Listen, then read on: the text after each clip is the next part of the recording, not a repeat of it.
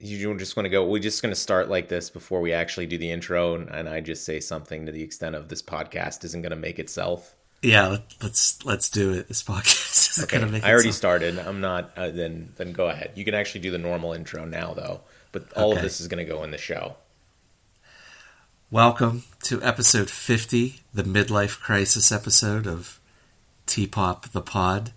I am Kevin Cray. And I'm Steve DiMaselli. Man, it's been pretty cold outside in Pittsburgh this week. To basically be a metaphor for the cold stove that is going on with the Pirates. But the crazy thing is, everyone gets always antsy. This happens, like, as soon as the bats are put away from the World Series, everyone's like, are the Pirates going to make a move? What are the Pirates going to do? What are the Pirates going to do? And then if some other team just signs some scrub off the waiver wire, it's, oh man, wake up, Ben Cherington, and then God forbid a division rival actually does something. And I'm not saying I kind of wish the Pirates made some moves, but there hasn't been a guy that's been signed so far that I'm like, ooh, boy, I wish the Pirates made that trade or made that signing. But yeah, there's a whole bunch of angst among Pirates fans right now. The Pirates are not making moves. What are your general thoughts on the state of play right now? My main thought is I hate it when you and I disagree, or when we agree so completely, because it really doesn't make for a very interesting episode. But I saw a tweet that you just, excuse me, an X or whatever the F they're called now. No, it's a tweet. I will die on that hill. It's still a tweet. It's always a tweet. It doesn't matter what welfare queen Elon Musk has decided that it's called now. With his fur coat, bomber jacket. What a jack off. Anti-Semitism, Yeah. But anyway, God, I hate what it was here. the question? I just went off on a little rant. I signed up for Blue Sky today, by the way. I mean, to Well, that's really good. take this off the rails, but I'm fighting it, fighting the man. I think we were talking about the tweet that I just put all out. right, yeah. We're too in line. Like, it just does not make for an interesting podcast. Crapping on Elon, evidently that makes for an interesting podcast. But and we can do that. We can keep doing that. We'll just But that's hope he that's doesn't like sue us for defamation or something. So anyway, no,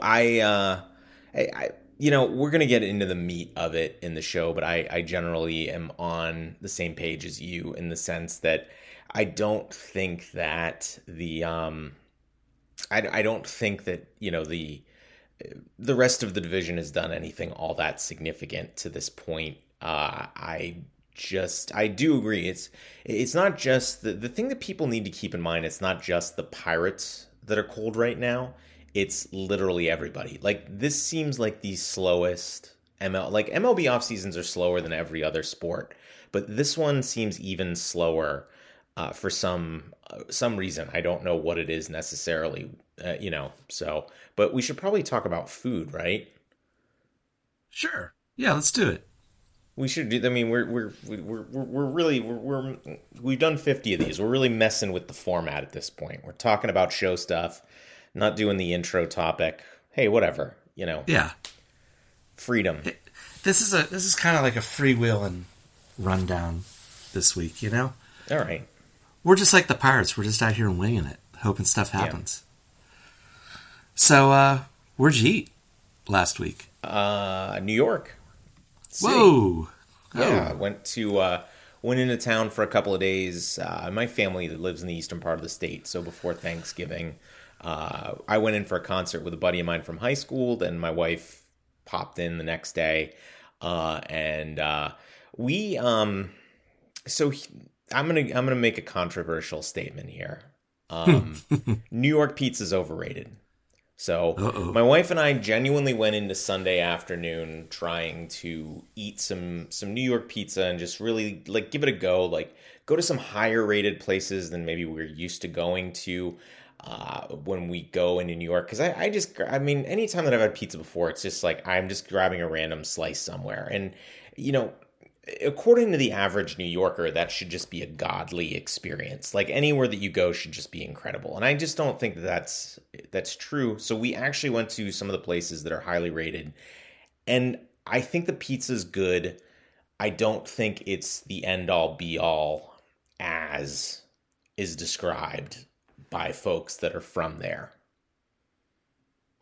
So is there a definitive pizza town in the U.S.? Because I will take a similar overrated tract, and I cannot stand Chicago deep dish pizza. See,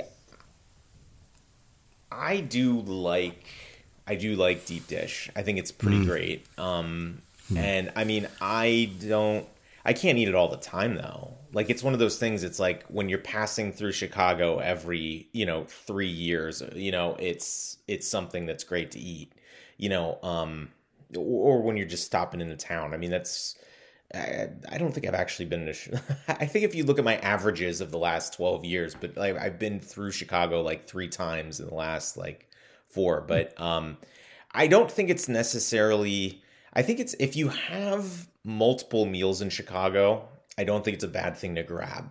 I think it's just fun to get while you're in town. But I also don't, if you've got one shot, I don't think it necessarily needs to be the place that you eat or the thing that you get. I actually, when I'm in Chicago, my go-to has become Puerto Rican food at this point. Wow. Okay. So is there a definitive U.S. pizza town? I don't think so. I think there's good pizza everywhere. I mean, it's hard to screw it up, and I think anywhere that you go, you're going to find a good piece of pizza. It's just a matter of, it's going to be a little different, except the North Hills. You just can't get a good piece of pizza in the North Hills. It's just, you're screwed if you live up there. So yeah, those suckers. Well, if we can swing it back, the pendulum, to baseball a little bit, the Pirates actually did something that most normies either don't care about or don't know about, and they made a good front office hire.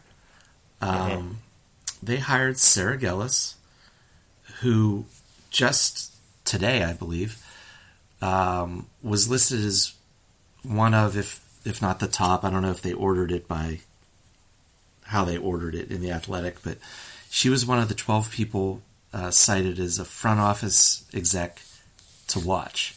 And at the time of the article, she was still under the employ of the Astros, which is where the Pirates plucked her from.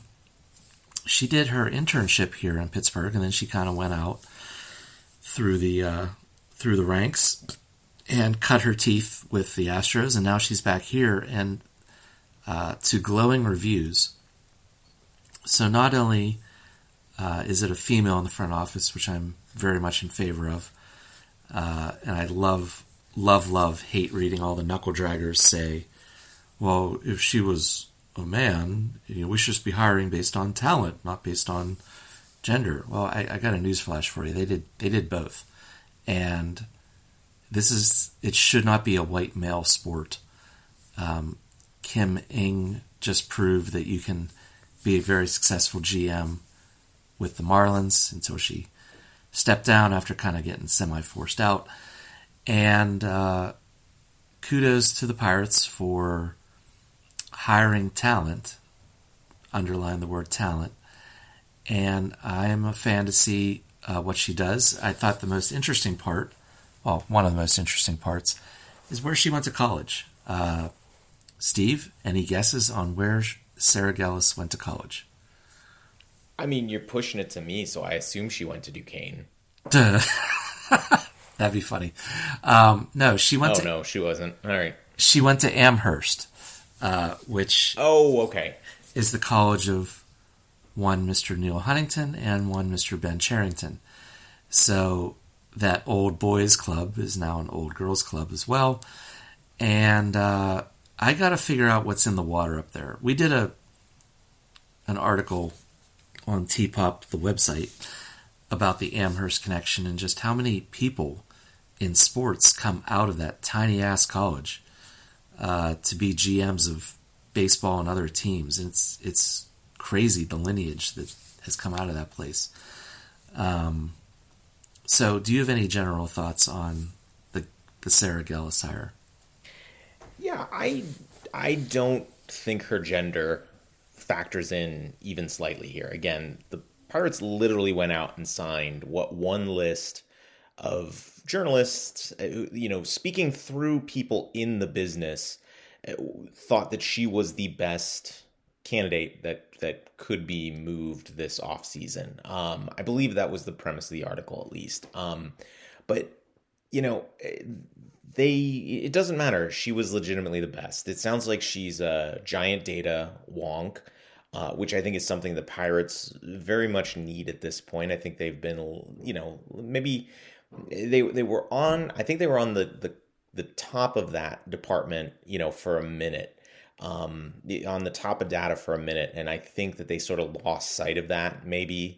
And I think it's just going to be nice to have somebody that's up and coming, that's maybe going to look at problems and solving problems maybe a different way than is traditionally the case, because that's what the Pirates need to do. The Pirates must find an edge. They're not going to be able to outspend people, so they need to figure out how to just straight up be better. And I think that she's probably a candidate that's going to help them analyze players and strategies in a way that is going to allow them to get an edge like they had when they, really took shifting to the next level, and the rest of baseball had to catch up. So I think that she has a shot at doing that, and that's what I think I'm most excited about. I don't think this is, I think she's got a resume. She's been with some successful organizations. She probably was with, I think based on the timeline, she was with Baltimore when Baltimore started to get the ball rolling in the right direction, and obviously, nobody's going to say anything about what the Astros are doing now. So, kudos to the Pirates. They literally, we're going to talk about what the rest of the division did as far as signings go, but this legitimately might be the best signing that anybody has made in the division so far this offseason. So, before we kind of delve into what's been going around the NL Central a little bit, our long national nightmare might be over? Question mark. It appears as if Thomas Hatch is heading to play for the Nippon Ham Fighters. So we were always amazed that he was still here. He was kind of like the Milton of the Pittsburgh Pirates, but I believe it looks like he's headed over to the land of the rising sun. Any parting comments? I'm disappointed. In? Not because Thomas Hatch is leaving. I'm tremendously excited about that. What I'm disappointed in is that I figured out that it's not Nippon Ham Dash Fighters, it's Nippon Dash Ham Fighters. So I thought the nickname of the club was Ham Fighters this whole time. And it's actually, the name of the town is like Nippon Dash Ham. No way. It's so disappointing. So that was so much more fun when I thought it was the other way around. Oh, I thought it was just a bunch of people pissed off at pork. This is kind of blowing my mind too. I thought it was just fighting loins, like they just, I don't know. Who knows? Who knows what I'm thinking? But it is disappointing. I just thought it was a weird, it's just something that got lost in translation, clearly, but it's actually just the name of a place, or two places together, I guess, really. So, so the division itself, kind of going through everyone, gnashing teeth, rending garments. Just to kind of go through some things, the Cubs have done squadouche. They are going to be losing Cody Bellinger and Marcus Stroman. So that's a net negative for them. But rumors, apparently count for something, and they're in on Glass now, and they flirted with Ohtani, but that's not going to happen.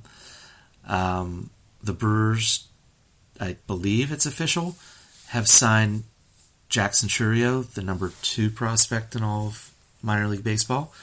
But he's also a guy that has not played. I think he's had a cameo of 6 games above Double A, but really has not played above Double A. And that's their big move. And they have non-tendered Brandon Woodruff, who was a key pitcher for them because of his shoulder injury. So again, net negative.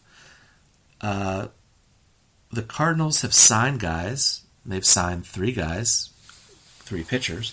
And you've heard of these guys. These are all names you've heard of. But Lance Lynn, Kyle Gibson, are those really moving the needle in the year 2023?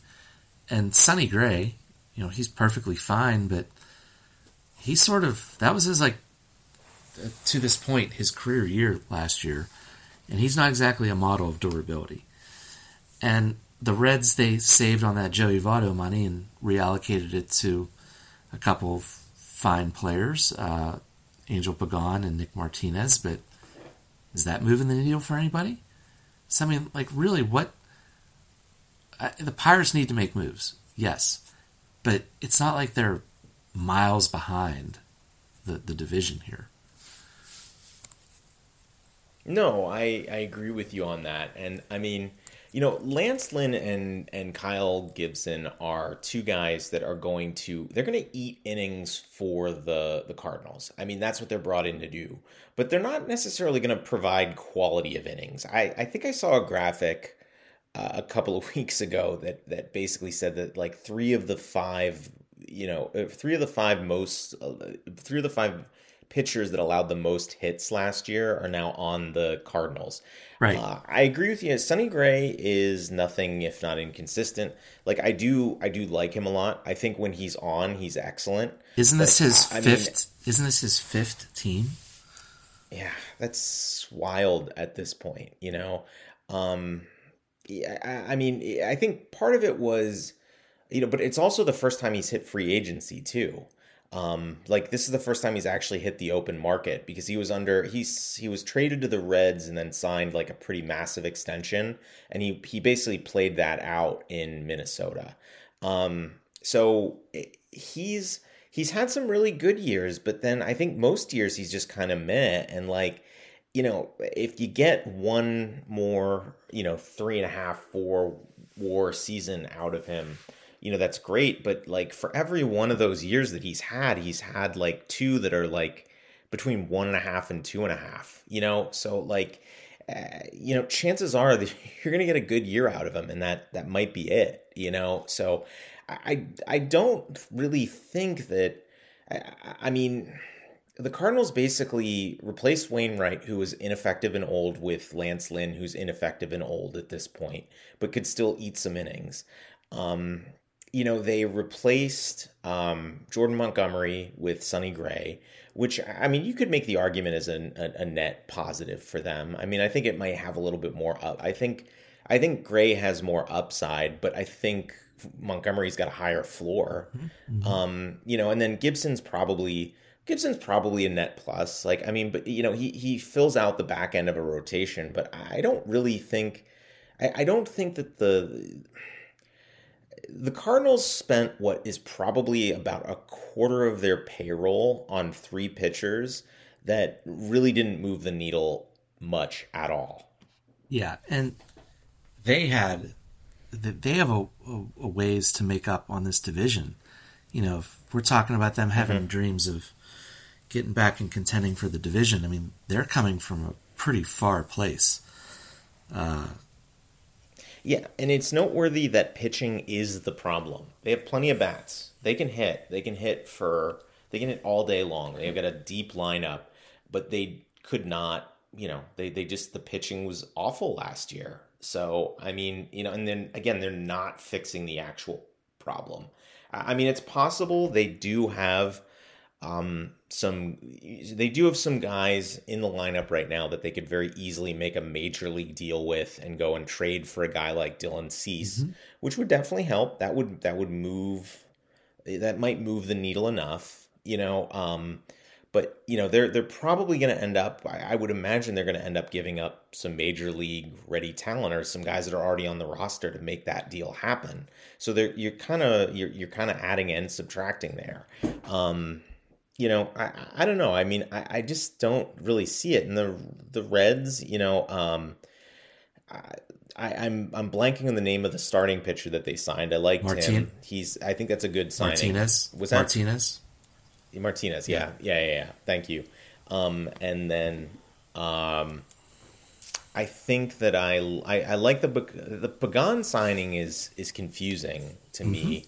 Because this is a dude that allows, he's other than last season, he's been a very, very, home runs have been a problem for him. Let's put it that way.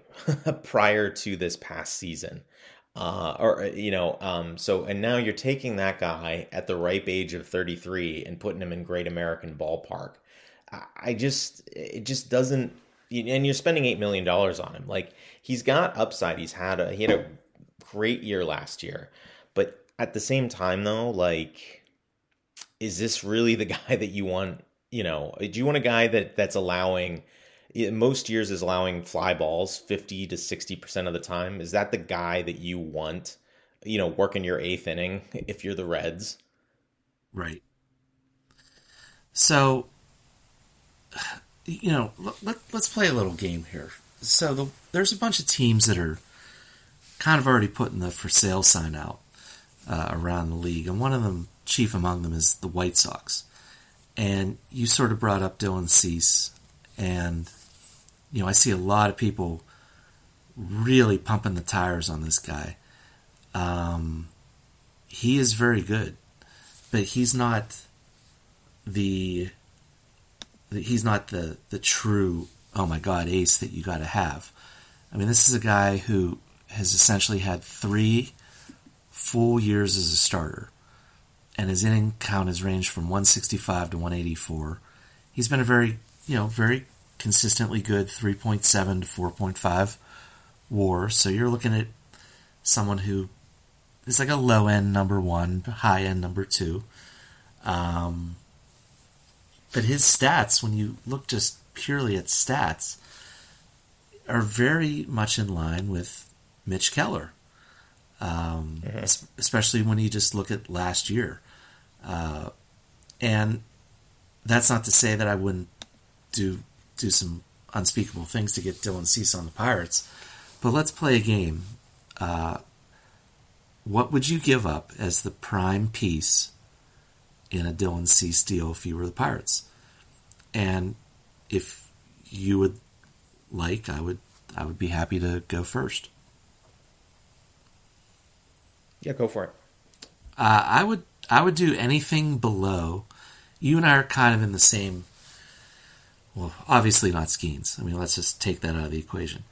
But you and I are kind of the opinion that Termarr is the top position player in the system. Correct. Okay, so let's set him aside for a second, because I would not move him in a Cease deal. But after that, go ahead. What do you guys want? I mean, I'm talking Jones, Solometo. I'm not saying multiple ones. I'd say, pick one of those two and then augment it with a medium prospect and a low-level guy. But that's what I'd give up for him. And what are your general thoughts on that? This one's going to be quick, but I think you'd have to give up Johnson. I don't see a deal that works without giving him up. It feels like a little bit too much to give up Johnson. Now, I would give up Johnson in some other deals. I mean, he's not an untouchable for me. Sure. The only true untouchable is Skeens. But Cease, you're looking at this. You're looking at 2 years of control. Sure. It's not a guy dripping with three or 4 years. You're talking 2 years. I don't know if I could do it for Termarr. But if you said a Jones, Nick Gonzalez, insert low level guy package, I would 100% be on board with that. Oh, I'd be on board with that too, but I just don't think that's what would work for the White Sox. I just think it's going to take more than that. I mean, don't get me wrong. I like Jones. I think Jones is a really, really good prospect. I think that, Nick Gonzalez could have something untapped to somebody that's a little bit more patient with them than maybe the Pirates on the verge of contending can be, especially with the depth that they have at second base. But I just don't think it's enough. I think, a deal with, I think it would probably be Termarr and that lower level guy that you're talking about as just sort of almost like a throw-in, like a slightly more value than a throw-in, like somebody sort of maybe in the back end of the top 30 prospects. Mm-hmm. I think that's probably what a deal would look like. I hate to say it, I don't really want to do that myself either, but I just think that's what it would take. There's, he's cost controlled, and there's gonna be a market for him. It's not like the Pirates would be the only team that's interested. Of course. Yeah. And if it got to that point and they had to do Johnson and something else, I'd be fine with that. But, yeah, I just, that's definitely the hot name that's out there right now. Aside from Juan Soto, who everyone is convinced is going to get traded, but, clearly the Pirates are not going to be in on that one. But, yeah, it's going to be a very interesting winter meeting, and that's when the trade market usually heats up, is a day or two before, and then obviously the winter meetings, and then there's a lot of discussion that goes on at those winter meetings, and there's some moves after that. So that's when I really think the action's going to happen for the Pirates offseason. Yeah, I think that I kind of agree with you on that. Obviously something's going to happen at some point, but again, I said it sort of at the top of the show, but the Pirates are not the only teams taking it slow this offseason. Like, we literally went through 3 teams in the division, or all 5 teams in the division, and 3 of them have done diddly at this point, and really the Reds only did stuff in the last 24 hours from when we're recording this. So, it's just a slow starting off season. As far as why, if the Pirates are exploring that sort of trade angle, I agree with you 100%. If that's what they're sort of leaning on as far as what their plan is to build this offseason, then sure, that might have something to do with it. It could be something to do with, a new certain someone that they brought into the front office. Maybe they're working on getting Gellis on board. Maybe this move's been in the works for some time, and they want to get her up and running before, they do much of anything too. It could be that they're just really backed up by this Thomas Hatch deal, and until that gets done, nothing else can happen. Yeah. I think that's a possibility as well too. Yep. But Occam's razor. Yes. and honestly, and the Pirates could also just be the Pirates here too, in the sense that they're just waiting for somebody to get tired of being a free agent and say, all right, fine, I'll take $3 million less than, what I was planning on getting, or really weeding their way through the dumpster dive, and having people actually be ready to accept their low ball offer. It could be that too. I don't know. It's hard to speculate, but again, the Pirates, the reality of it is the Pirates aren't alone in their, just absolute, like, slow, sloth-like, approach to this offseason. So we're recording this on the last day of November. we typically, to kind of peel the curtain back, we typically record these on either Wednesday or Thursday. So my question for you is, when we record this next week, it'll theoretically be, let's say it's the Wednesday, so that'll be kind of like in the heart of the, it'll be at the end of the, no, at the heart, yeah. We'll be recording this on the, let me get my math here. You'll have to edit this out. I won't. No editing this week. Keeping it all in. It's all gems. When we record this, it'll be on the last day of the winter meetings, on the 6th. Okay. That is correct. Yes, Kevin. Very good using calendars. Good job. So, yeah, I got there eventually. So I want you to make a prediction as we record this on the last day of the 6th of the winter meetings. What will the Pirates have done? So at this point, there's at least 3 starting pitchers that need to be signed. I think that they'll figure out what they're going to do with one of those starting pitching slots, but that's it. Okay. I'm going to up you on that. I'm going to say they're going to come out of it with 2 pitchers. I think it's going to be through trades. And I think they're going to announce the Kutch deal. So there. Interesting.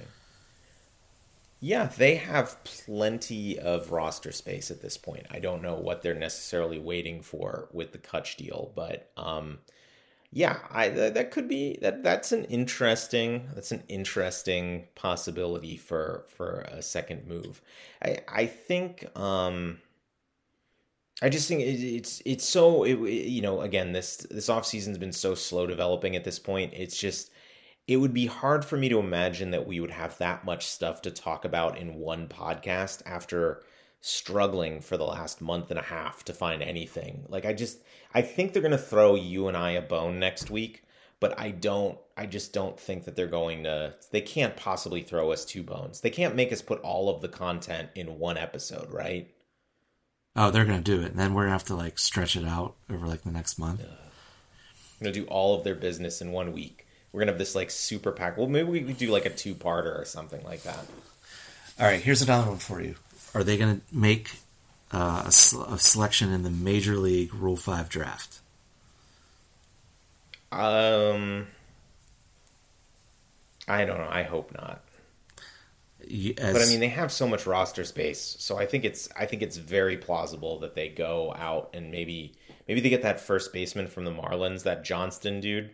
Right. I mean, that feels like the kind of move that they could be making this offseason, with nothing having happened. Yep. I think it'd be he did so well last year in AAA. I think the guy deserves a shot somewhere to let teams see what he can do, and he's got a nice platoon partner in Connor Joe that could help ease him into that situation.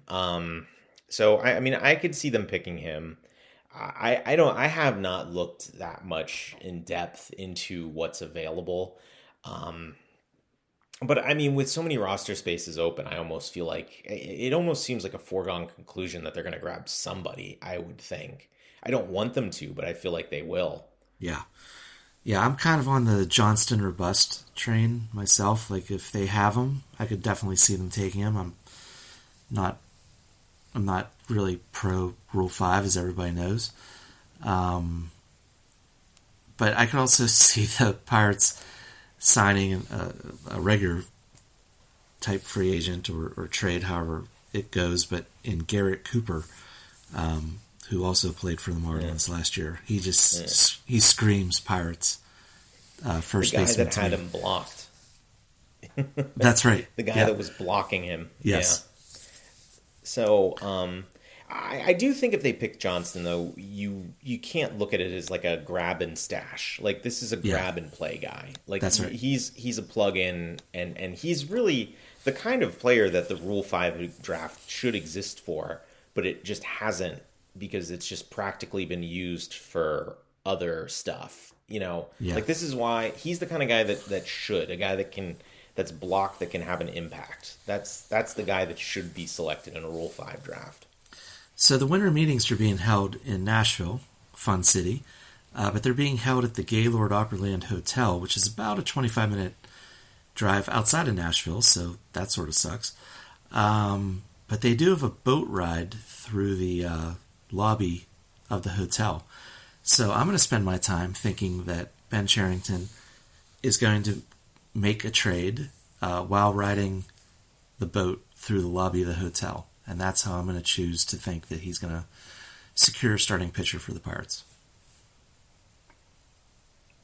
I'm going to assume it's over Coke. They're just going to have, it's just going to be Whoa. just a giant blow party. That's Yeah. I mean, I figure that's what I think it's how most business goes down. Like, Wow. blow parties. Hey, you ever hear that story about how Jim Bowden, when he was a GM, was trying to avoid someone at a winter meeting? Yeah, And hiding in the bushes. and- Yeah. and I believe it's come up on the show already, Grandpa. Happy. Retelling stories.